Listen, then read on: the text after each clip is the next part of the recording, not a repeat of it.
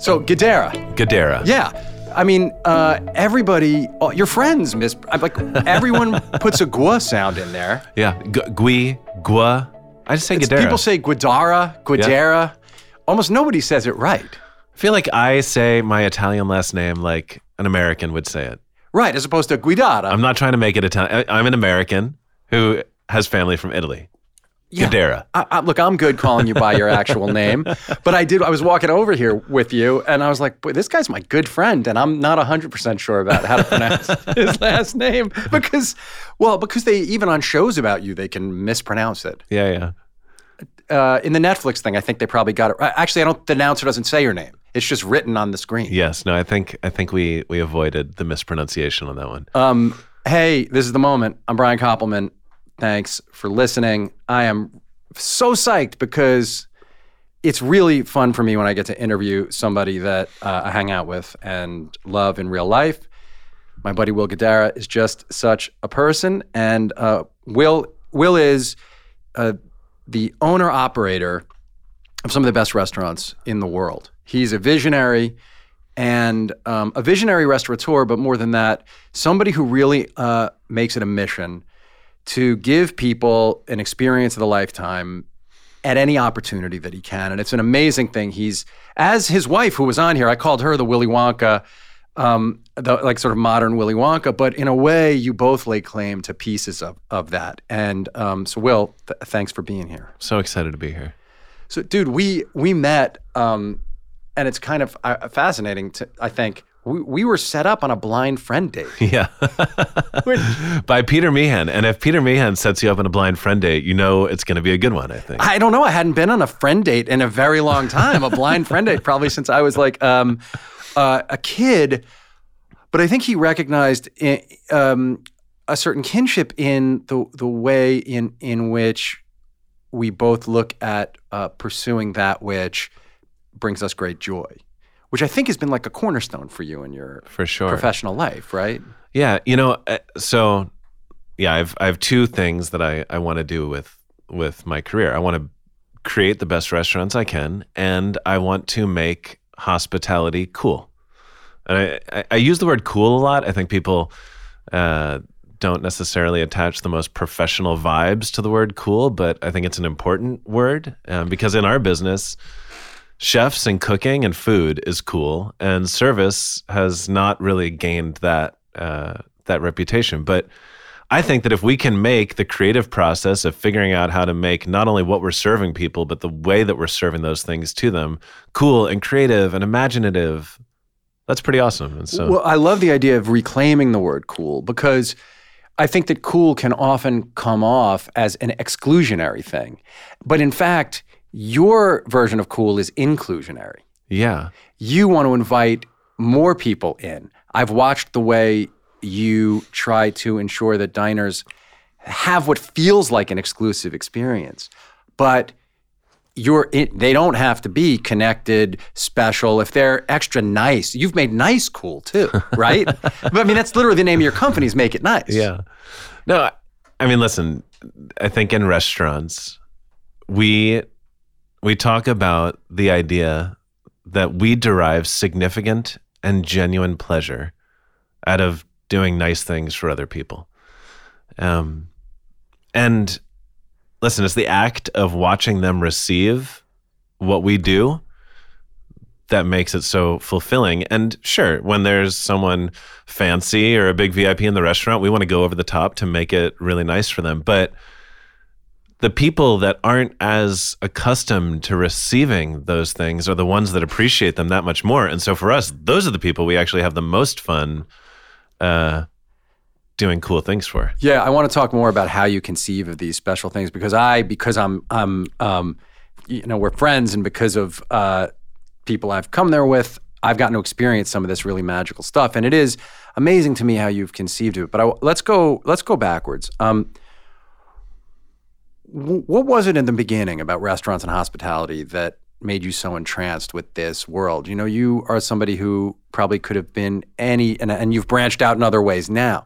But what was it about that world that sucked you in? Well, the beginning of it probably had less to do with the world and more to do with a person, and that was my dad. Yeah. So my dad is my hero. When I was growing up, my mom, when I was about 6, was diagnosed with brain cancer. The tumor was malignant, which means that it had kind of spread out a little bit, and so they removed what they could, and then did radiation treatment to kill what was remaining. That was when radiation treatment wasn't as refined, and so the pending damage over time rendered her to become a quadriplegic by the time I was like 9. Yes. My dad was a restaurateur, and I mean, my dad is just a full-on badass. He sounds like me, except his voice is about an octave lower, like a Superman. But when my mom got sick, he wasn't only the strong, hard working Superman, but he also like started becoming like the sensitive, emotive parent that the mother kind of would play the role of back in the day. When I say it was hard, I really mean it. Like in the morning, he'd wake up at 5 a.m. and would be exercising his wrist with a sledgehammer, just turning a sledgehammer back and forth. But he was my hero. You know, he would wake up, get my mom ready, go to work for 14 hours, come home, help me with my homework. And what was his restaurant? So he was the president of a company called Restaurant Associates, which, for those of you who don't know that company, it was founded by a guy named Joe Baum, and it was the restaurant company in America for a long time. Joe Baum opened Windows on the World, the Rainbow Room, the Four Seasons. And I was that kid that just wanted to be like my dad. He could have been a plumber. I would have wanted to be a plumber. And I wanted to spend all the time with him that I could. And so I'd go to work with him every Saturday. I'd work in the kitchens or in the dining rooms. I thought I was being helpful then. I think in hindsight, I was probably just a pain in the ass. Right. But I wanted to be like him. And so over time, in the pursuit to be like him, I also just started to realize that the thing he did, I actually genuinely loved. When did you start to notice, hey, everybody does things a certain way, but I see an inefficiency here or a missed opportunity here? When did you start thinking about how you would do it, as opposed to, hey, because there's a lot of people follow their dads into an industry. Yeah. You followed your father into an industry. I mean, you went to Cornell and studied and ended up not working for your father. You, from the ground up, worked in restaurants, right? Yeah. I mean, okay, well, first, I think it's important to say the moment where I went, it transitioned from not just wanting to be like my dad, but actually falling in love with it for myself. Talk about that, yeah. And that was my dad. So he ran a restaurant called Brasserie, which was right downstairs from the Four Seasons. The two restaurants had been owned by the same person. The Four Seasons was sold. And he took me there for the first time. I think I was 12 or something. Still an incredible space, by the way. Oh Lobster Club is still a great space. Yeah, I haven't been to the Lobster Club, but I went to the Brasserie through every iteration.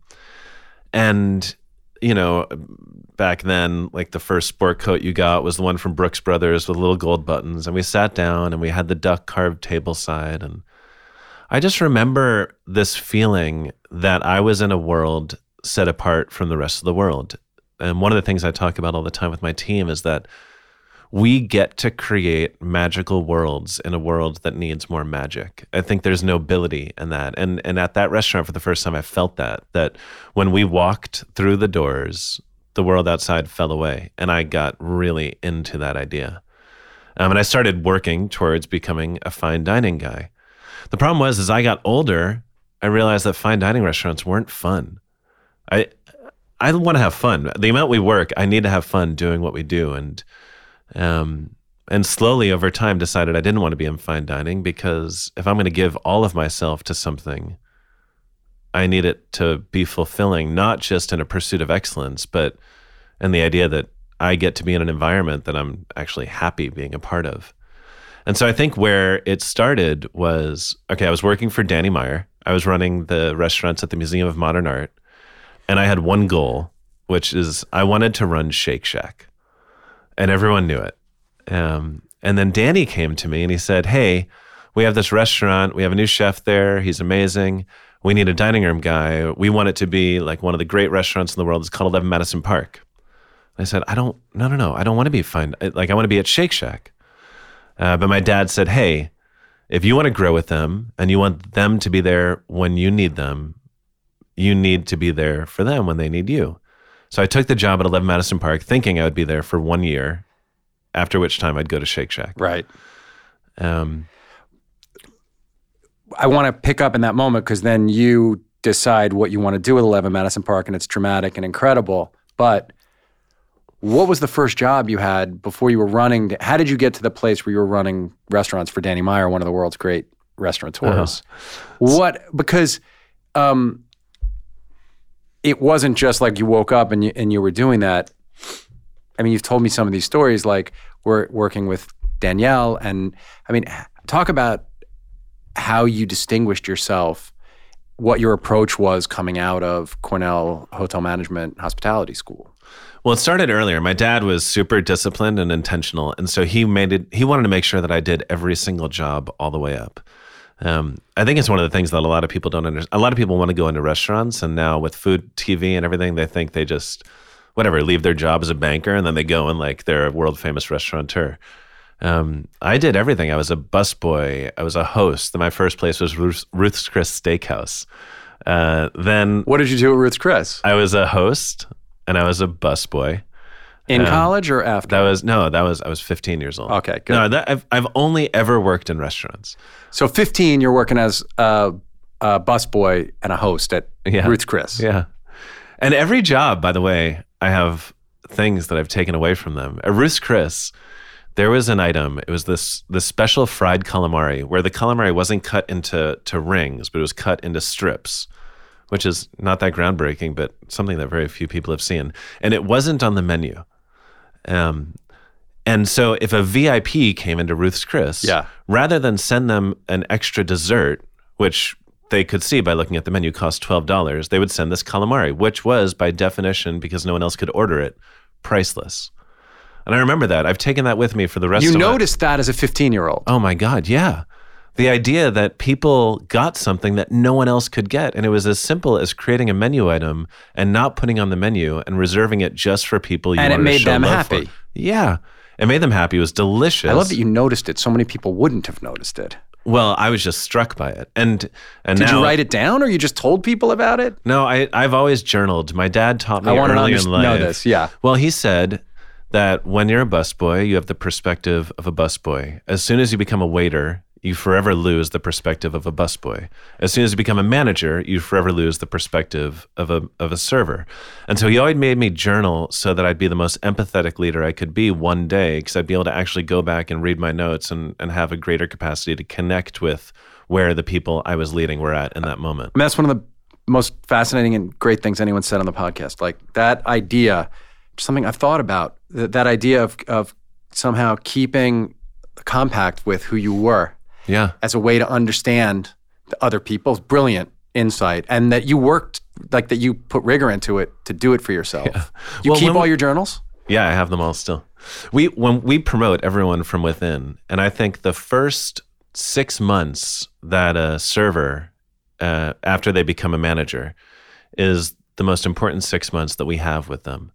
Because they're learning a ton about how to manage, but they have a superpower that none of the other managers have, which is profound empathy.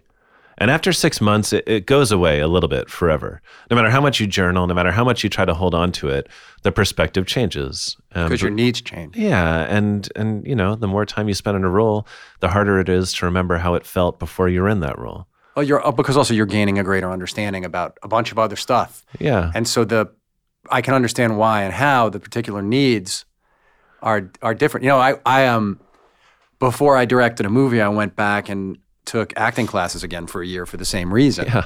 Because I wanted to remember. I had acted in college, but I hadn't in a very long 10 years or something. And I was like, well, if I'm going to talk to actors, I have to remember the insecurity. I have to remember how vulnerable you feel.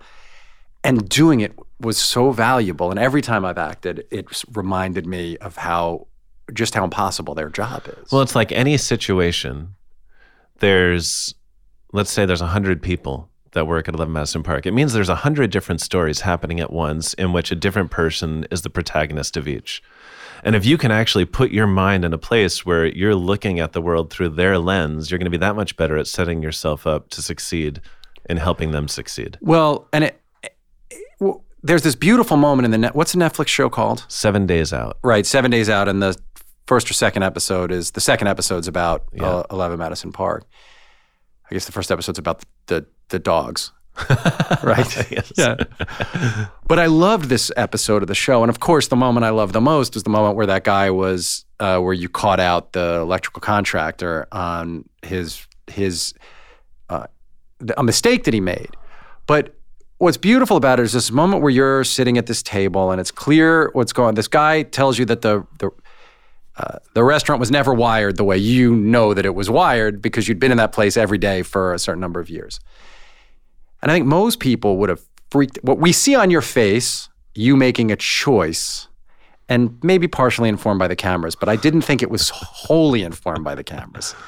Was it? Was it only because of the cameras? No. You made a choice not to humiliate him and to just sort of find the next person and move through and solve the problem. But I saw the temptation. I saw the human moment where you wanted to say to the guy, "You're a fucking idiot."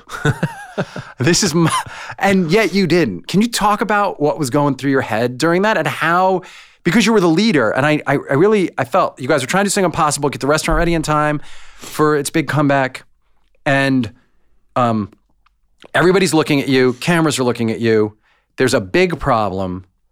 It would have been great for you to be able to blow off the steam, but somehow you kept it together. Just talk about that. Because you started laughing as soon as I brought it up. And I was laughing for two reasons. One, thinking back to the situation, and two, laughing in empathy for the listener, because you and I know each other so well that we're going to go all over the place a little bit, but trust in the road I'm about to take that it will get back to answering your question. So we have this thing called the Make It Nice Field Manual, where it's like our putting words to all of the philosophies that we use to guide the approach that we take to what we do. And one of the things in there is called DBC, which stands for Deep Breathing Club. Yes. And this is inspired by my best friend from growing up. We've known each other since preschool. He, for the past 10 years, has run a recording studio in a psychiatric hospital. Wow. Which is just awesome on its own. His whole thing is he wants to make therapy cool. Right. And so he went to this hospital and everyone was talking to the therapist and not actually getting anything off their chest. And it's a lot of inner city kids that go there. And so he set up a little recording studio and found that if he dropped a beat and just got the kids to start freestyling, they were suddenly talking about all the stuff that no one could ever get them to talk about, and he got them to do it easily. So smart. So he made it cool to care. He then decided or started to think that they were prescribing way too much medication in the hospital. And it was his profound belief that deep breathing was often the best way to overcome any potential meltdown. And so what he did was he went home, he bought a bunch of shirts from American Apparel, he got a silk screener and just silk screened in block letters DBC. They were cool t-shirts. And set it up where anyone who overcame a potential meltdown 5 times in a row got a t-shirt. Suddenly all the other kids wanted the t-shirt. And everyone saw these t-shirts and everyone started using deep breathing to overcome their meltdowns. And over a 6-month period, the incident percentage dropped by like 60%. All that to say that restaurants are about relationships. Restaurants are not altogether that much different from a psychiatric hospital. Right. You know, we're constantly going into service.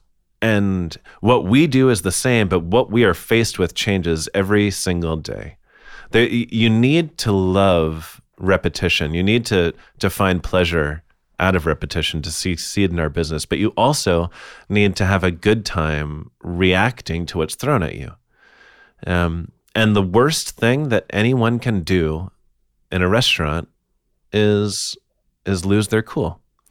And sometimes just taking a deep breath does a couple things. One, it just mellows you out a little bit. But two, it reminds you what you're actually trying to accomplish. In that pause, yeah, you can come back to what do I need to get? What's my objective, basically? And my objective is not to make myself feel better by making him feel bad about himself. My objective is just to make sure the lights are what they're supposed to be. And there's no good that's going to come out of being mean. Other than feeling better for 10 seconds, maybe, because getting the repressed feeling out for a moment, you get the endorphin hit. Yeah. But at the end of the day, I love what I do because I get to make people happy. That doesn't mean that sometimes I am inclined in a moment of frustration or rage to want to make someone else feel not good. But the deep breath reminds you what you're trying to get out of the situation, and also reminds you what gets you out of bed in the first place and helps you stay true to that.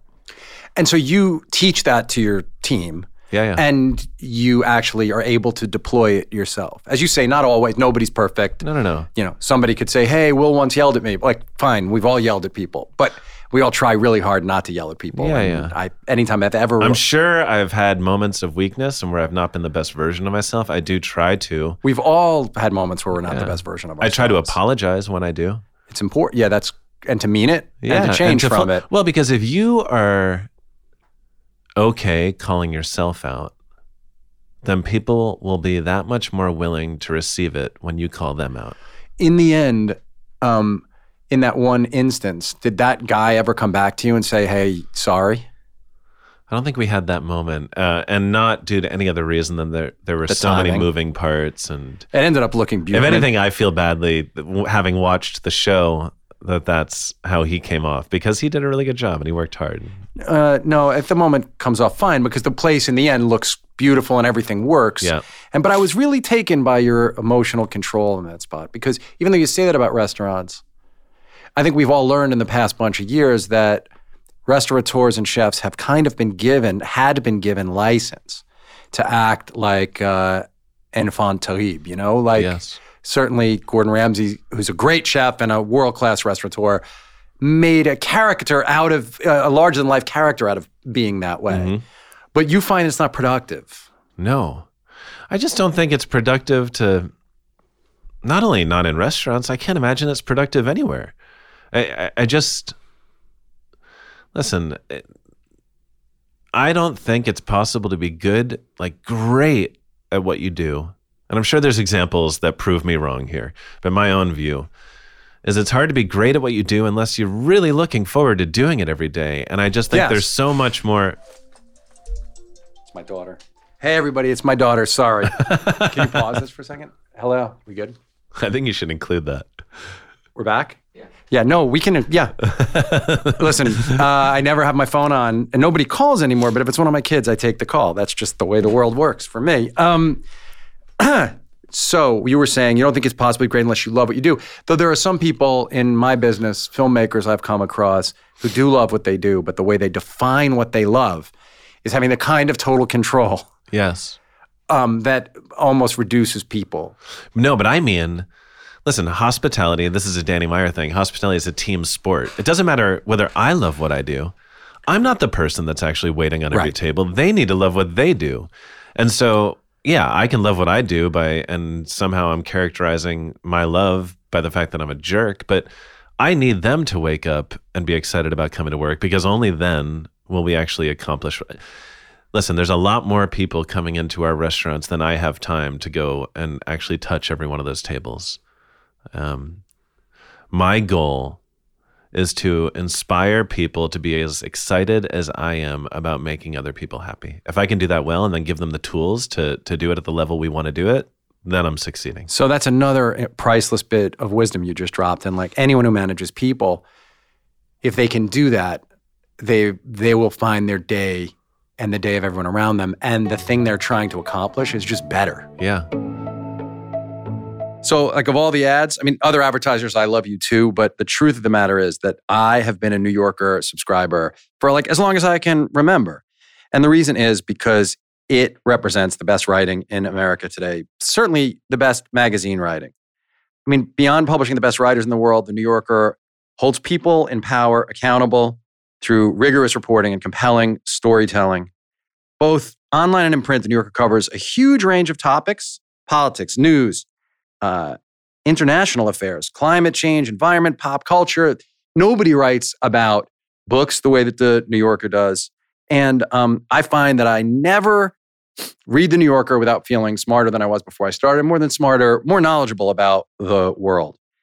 They have these incredible contributors like Ronan Farrow, like my pal Helen Rosner, like Hilton Als. And these are all people who have accomplished an incredible amount and who are given freedom by the New Yorker to write what they want to write in exactly the way that they want to write it. You can get 12 weeks of the New Yorker for just $6 plus an exclusive tote.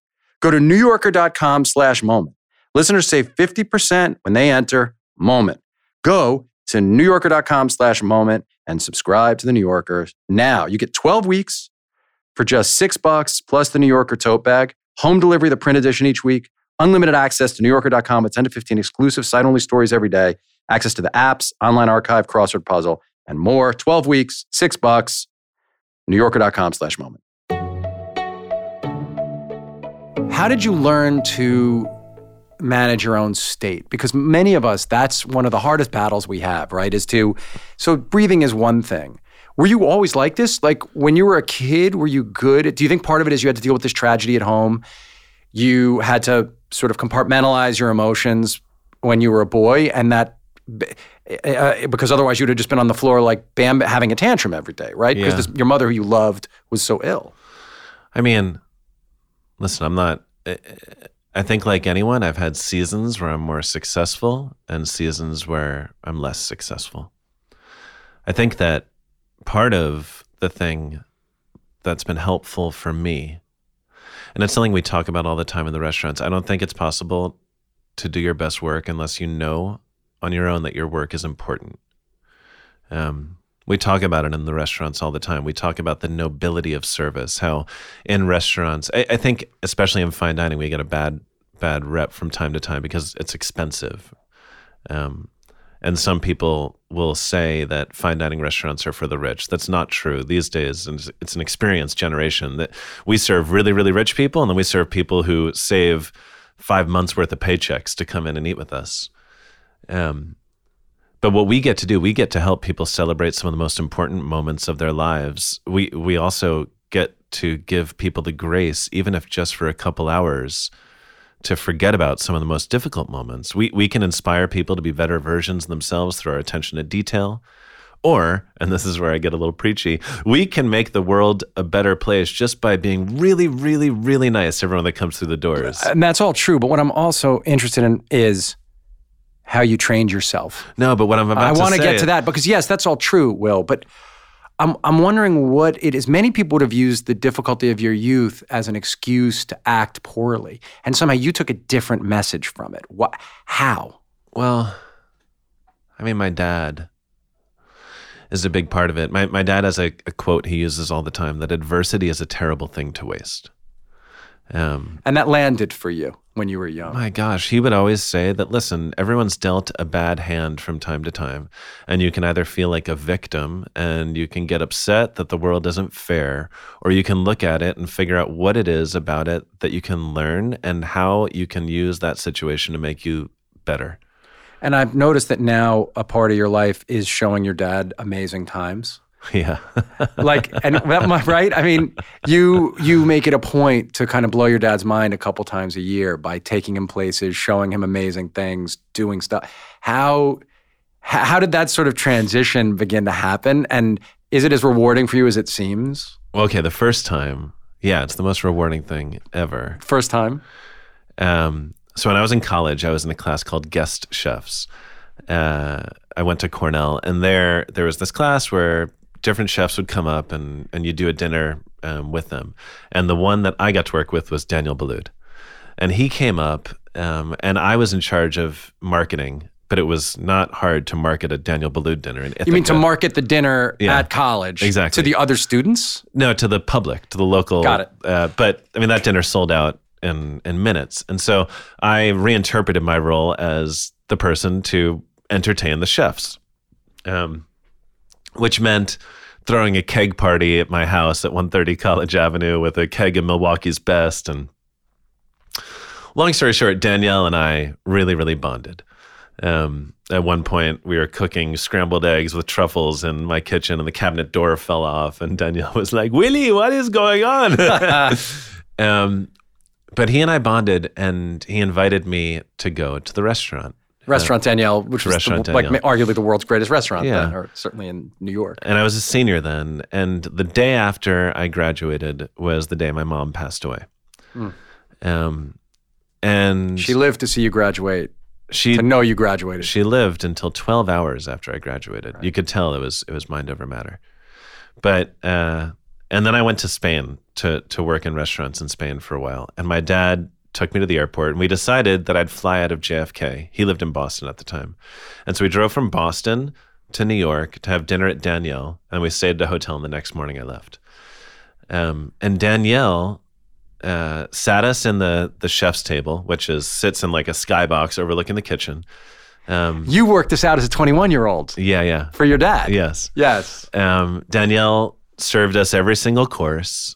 I think it was like a 15-course meal. We were the last people in the restaurant. Danielle stayed until the very, very end and then gave us a tour of the restaurant. It was the first time in my entire life I was able to give my dad an experience he wouldn't have been able to give himself. And I was only able to give it to him because Danielle was there. And by the way, when you talk about chefs who understand hospitality, there's no one on earth that understands it better than him. But I remember... listen, we talk about how there's people who like to give gifts during the holidays and those that like to receive them. And they're both just as selfish, because the ones that like to give them, the gift you get is looking at the person receiving them. And I think that's always been how I've been wired. But to do that with your dad and to look at the expression on his face, the person who is more important to you than anyone. Now, one of the two people, him and my wife. Yes.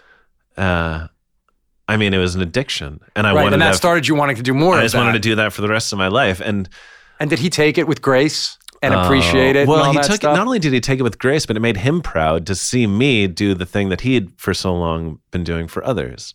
That's awesome. Now, granted, there was about a 7-year gap when I wasn't making any money, and so I couldn't actually do that. Yeah, you couldn't do another one for a long time. But now I like to do anything I can to make him happy. Well, yeah, what a great sort of thing that you're able to do that, and that I guess Daniel was just another example to you of the power of that kind of environment to change somebody's. Here I was, like a nothing 21-year-old whose mother just died. Yeah. We talk about scalable hospitality. I think the coolest gifts you can give people are gifts that they can turn around and give to other people.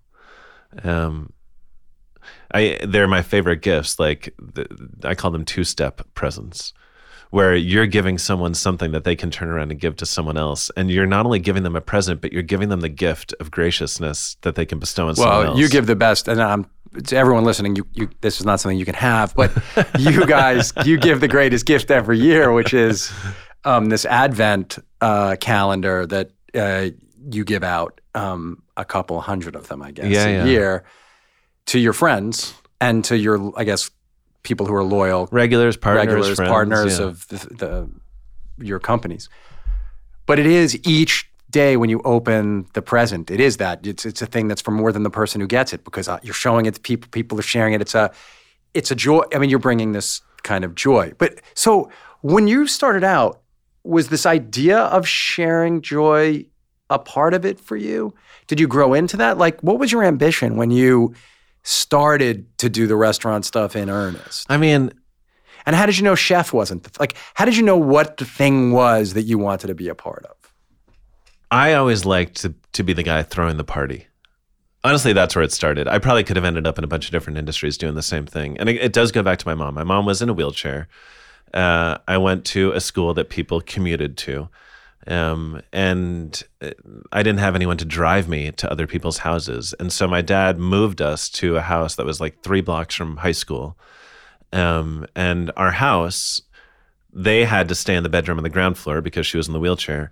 And there was a big office that was on the 2nd floor that the people that lived there before used for their business. They ran out of their home, and that became my bedroom.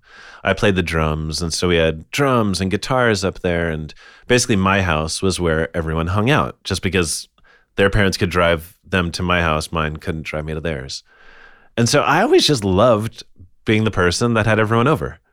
And was making friends was easy for you? That all just came. Yeah, that wasn't that hard. was easy for you. Yeah.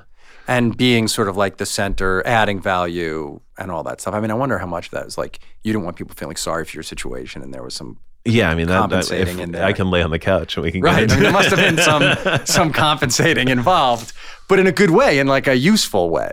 Yeah, and it was also, what was crazy is, I mean, high school bands, they're not good. And my mom would always just be by the door when people walked in, so excited for my friends to come over because it meant that she got to be a part of my life. In spite of the fact that she was about to, I was in a punk band called My Dog Mary, and I can guarantee you it did not sound good downstairs. Right, she had to listen to underneath the drums. It's not a fun place to be, man. No, but I think part of what's made us special as a restaurant company is that we've not accepted the fact that creativity in restaurants only exists in the kitchen. We've done our best to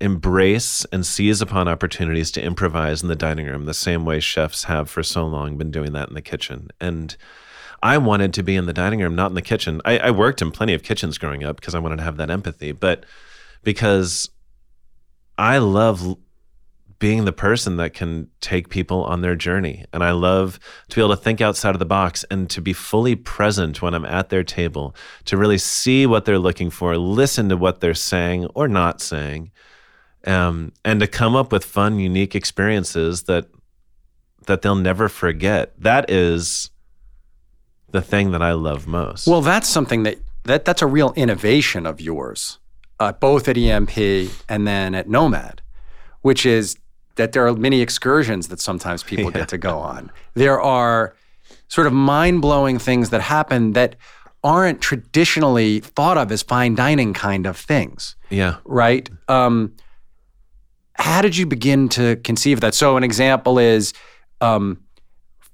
for a while, you were doing these Sunday night Italian dinners. But then as a special treat sometimes in the restaurant, if your servers notice somebody, there's a Nomad, if they notice somebody is having a special night, you might say, your next course, we're going to serve you somewhere else. And they look at you like, what do you mean somewhere else? Aren't we at the restaurant? And you go, come on, and not you. You've empowered your managers to do it, and waiters can flag. Isn't it true that a waiter can tell the manager, we should do something nice for this couple? For sure. And then the manager goes, do it, right? Yeah. And they'll take him downstairs, and suddenly you're in the kitchen, and in a Parmesan wheel, you'll make a special pasta for them with a checkerboard tablecloth. And they get to have this respite in the middle of their meal where they feel like they're in Italy having the most special bowl of pasta they've ever had, served by a chef. And you don't have to be famous or fancy to get that. No. You just have to be extra nice or communicate why the night matters to you or appear sad, right? How did that idea start coming to you, Will? Because it is a real innovation. I mean, I think it started with identifying the fact that we can take what we do seriously without taking ourselves too seriously. That might not seem like a direct answer to that, but I think it's an important first step, because doing carbonara out of a Parmesan wheel over a red checkered tablecloth in the middle of a fine dining restaurant, you need to say, you know what? I don't care.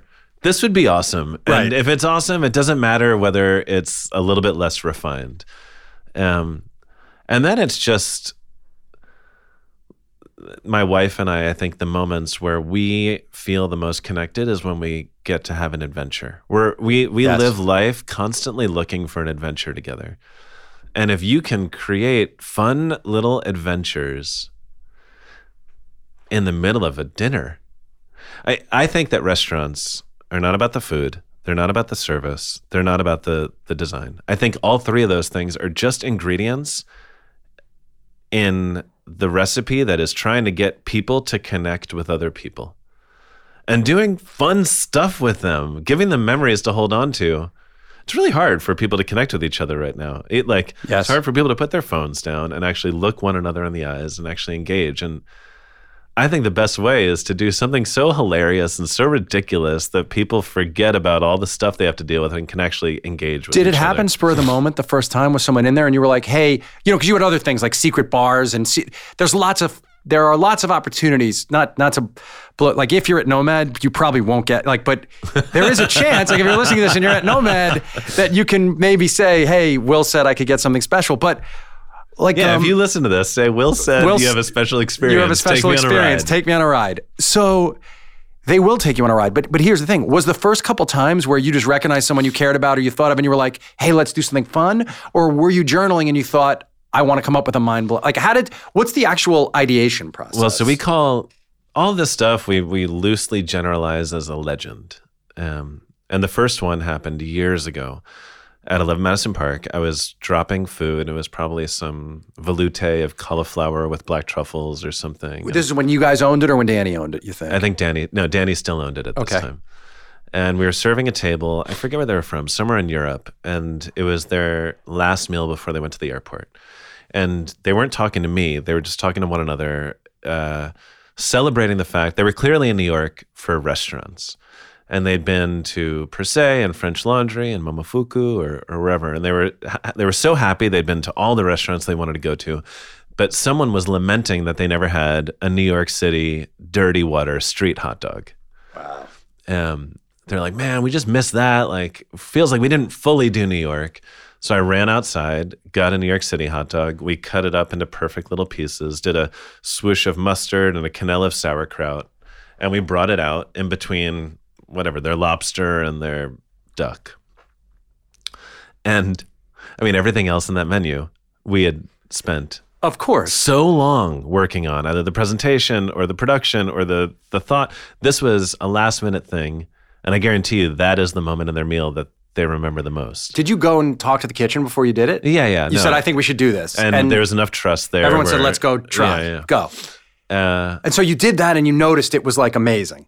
And then I was hooked. Wow, that's awesome. And so now there's legends that we do last minute like that, but then there's also ones that we think about in advance. And so what you're referring to is we had this little area when we built a barn. So we put a table out there and a gramophone, a red and white checkered tablecloth, and a Chianti bottle with a candle in it. And every once in a while, if we thought someone was up for a fun little experience, we'd bring them back there and serve them a plate of spaghetti. We called it Lady in the Tramp Alley. Yeah. And you also had a thing where there are other adventures like that you give out, and now you don't even have to be there, right? Do you hear about it when it happens? No. Now it's just part of what the world is. And honestly, a lot of the stuff that we do, I have nothing to do with. We've simply created the playbook, and we've given people the feeling of having given one of those experiences and got them hooked on it, just like I got hooked on it. Right. I think ownership is such an important thing for people to feel. If the team is involved in determining where we're going, they're that much more likely to help us get there than if they're simply operating out of whatever playbook I give them. Yeah, that makes total sense. One thing that I want to make sure to talk about, because it's something that I think many of us struggle with, is the way in which fear seems to accompany ambition so often and can thwart our dreams in a way. Because as soon as the idea surfaces of maybe I could be this, the counter voice surfaces that says, well, what makes you so special? Yes. And so can you talk through when you had the idea, you turned to your partner, Daniel, and you had the idea, hey, let's buy 11 Madison Park. Let's take the risk of doing that, and then let's try to make it the single best. Let's make a stated goal to make this the best restaurant in the world, not just by our designation, but let's actually win the best restaurant in the world prizes. Because to me, it seems stating that kind of thing and going after it is something most of us are scared of. Most of us are so frightened of failure that we're so scared we're going to crash into the shoals that we won't even set off on our journey. So can you just talk about how that whole idea surfaced for you and how you girded yourself for it? I think there's two things there. One, I mean, in the beginning, just the fact that it was two of us together, it made it a lot easier. I relate to that clearly with my partnership with Dave and professionally. I think it's easier to have audacious goals if if you know that should they fail, you're not alone having failed, it's easier to reach for the stars. That's true. I have that at home, and you have it at home, and Yeah. also with you have it with a partner. So But two, there's a quote we use a lot. My dad gave me a paperweight with this quote on it when I was a kid. It says, "What would you attempt to do if you knew you could not fail?" And it's just a fun exercise to ask yourself that question. And oftentimes the answer is something you never try to do because you are too concerned with failure. But if you can surround yourself with enough ambitious or perhaps even audacious people such that whatever the answer to that question is, you just go for it. yeah, The other quote is from Jay-Z's book, which is, "I believe you can talk things into existence." yes, I do too. If you don't have the courage to say something out loud, you'll never achieve it. But talk me through how you had the idea, or how it came to be that you guys bought the restaurant, and then how you set the course that you wanted to have the best restaurant in the world. Well, okay, so we went to the 50. So, okay, we started there. We had 2 stars from the New York Times. And this is, you guys are working for Danny Meyer. Working for Danny You Meyer. recognize, hey, Daniel's a great chef. This is a world-class chef. I'm asking you. Yeah, You recognize that? Of course. Quickly, you're like, okay, well, if I'm the jockey and that's the horse, I can ride this, or we're both the jockey. Like, this can work. Yeah, we each the jockey and we each the horse. Yes, I fine. guess. You Yeah. reach the horse and you reach the jockey, but there was a recognition of that, you think. For sure. Right. Yeah, I think we recognize 1 + 1 = 3. And not right away. I think at some point over the first year and a half. Of working together, not owning Yeah, it. And so yeah. then what happens? Then, then the opportunity to start Nomad came about, and we engaged Danny.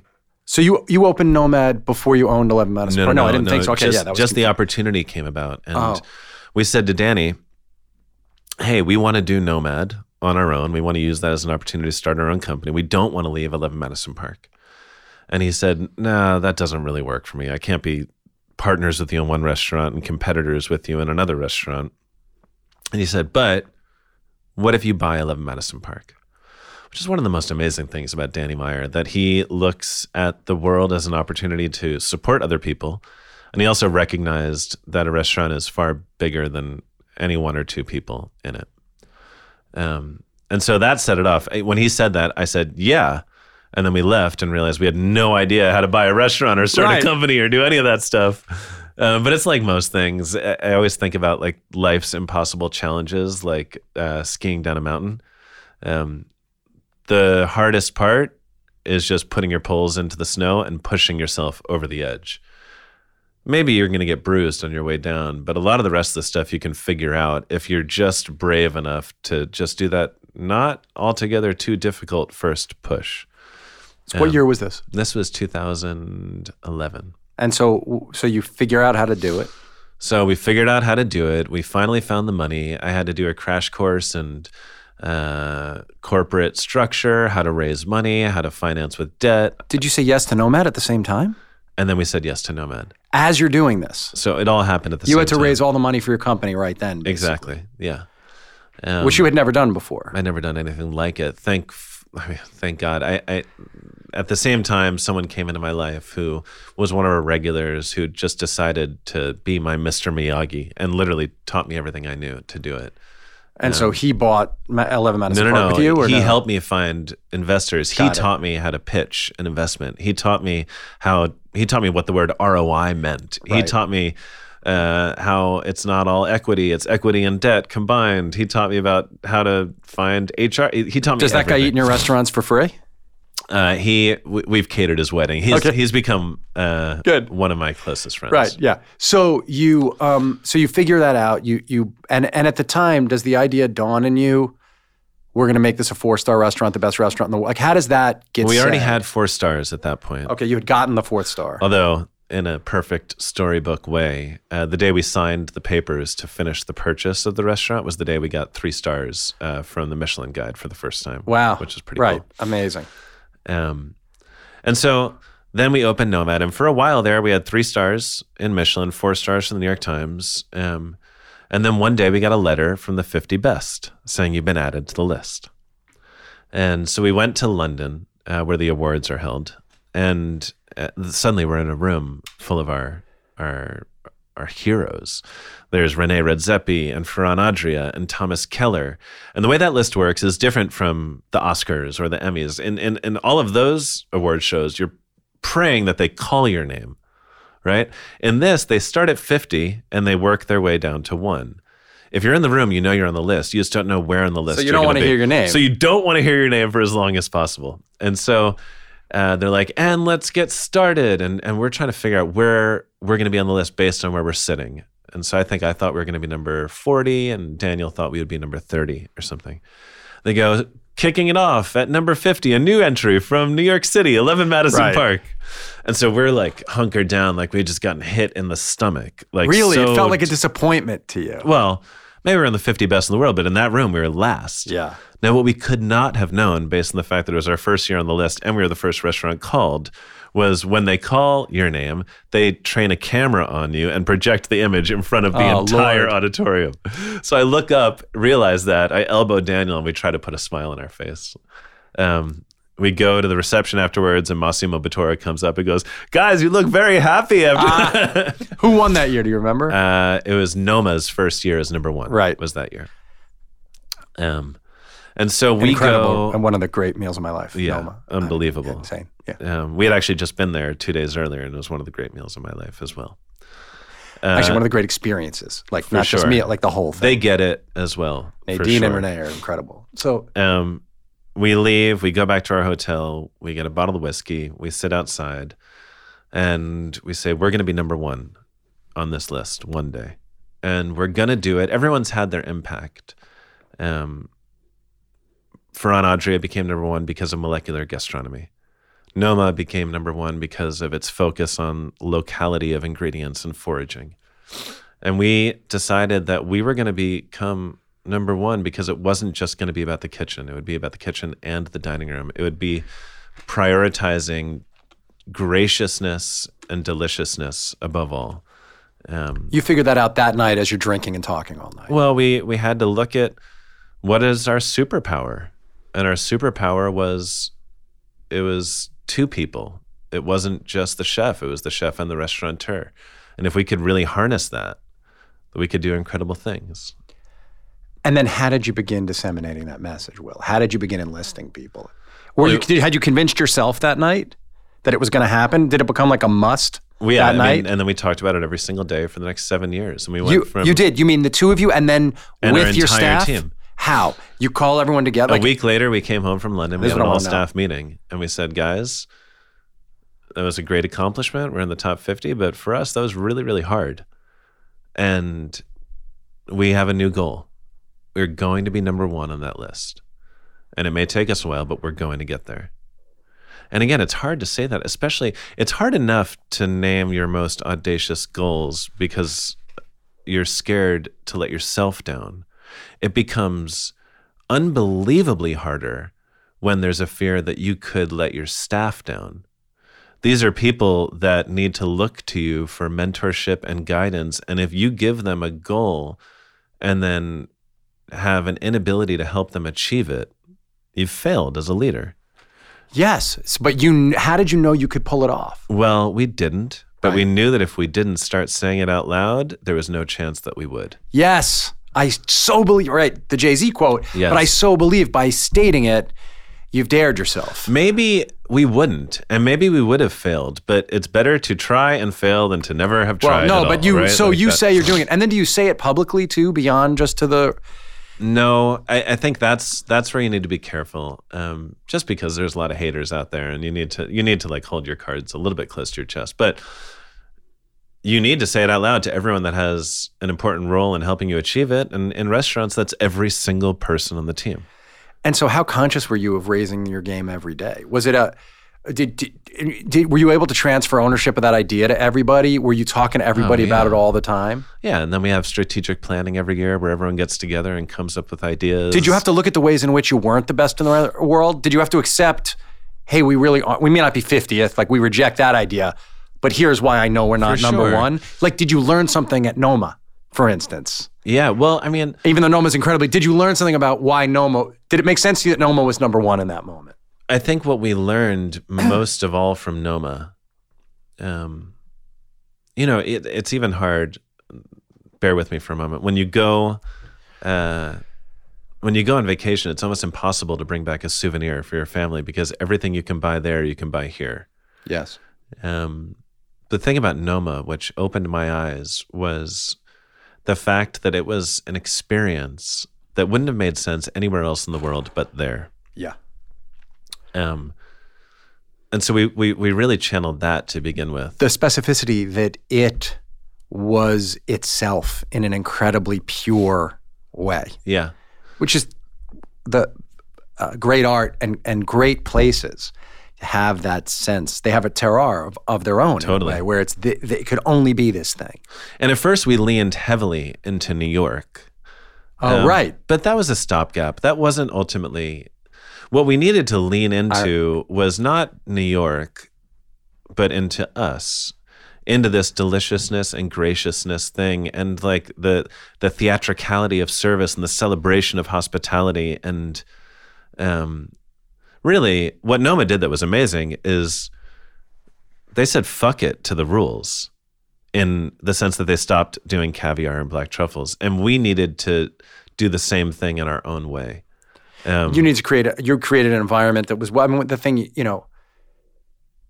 some fine dining for a long time, part of the recipe for success, I think, and you correct me if I'm wrong, was actually to make the diner feel inferior. Like the diner didn't know, the diner was not a sophisticate. And when you come in here, we're going to show you the way sophisticated people live and eat. You can feel important and special. While we make you feel smaller, you can leave and feel bigger.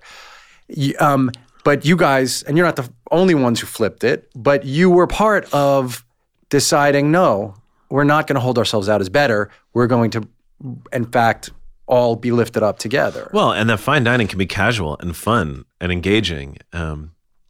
And that no matter what the rules were, there was no idea that didn't make sense if it wasn't right for what we were trying to accomplish. I mean, one of the things that I think really helped to put us on the map is I was playing cribbage one day. Cribbage, the card game, and it's got the board. And we're like, why can't you play a game in the middle of a tasting menu? And so we got a deck of cards made, and that ended up being a magic trick that happened in the middle of the meal. Or I was at the dentist's office, and I saw this kid next to me playing one of those things where you draw the lines to connect the images on one side with the words on the other side. And so we did a game where there were 4 different types of milk chocolate, and people did like a taste test to figure out which one was which on these little cards. And how much time were you spending then? When you were trying to be number one, were you there every day? Well, yeah. I mean, Nomad and 11 Madison Park are just a few blocks away, and my apartment, is right in between the two. And so, every day. Every day they're trying to make this dream a reality. When it happened, had you felt you'd earned it before it happened? Like the year before, did you have a couple disappointing years? For sure. I want to say one more thing. Please. Not only was I there every day, I think more importantly, and this is true for me and Daniel and all of us, we were looking at the world with open eyes to find inspiration from wherever we could. Because if you find inspiration from other places and bring it back into your world, that's when you actually start to change the game a little bit.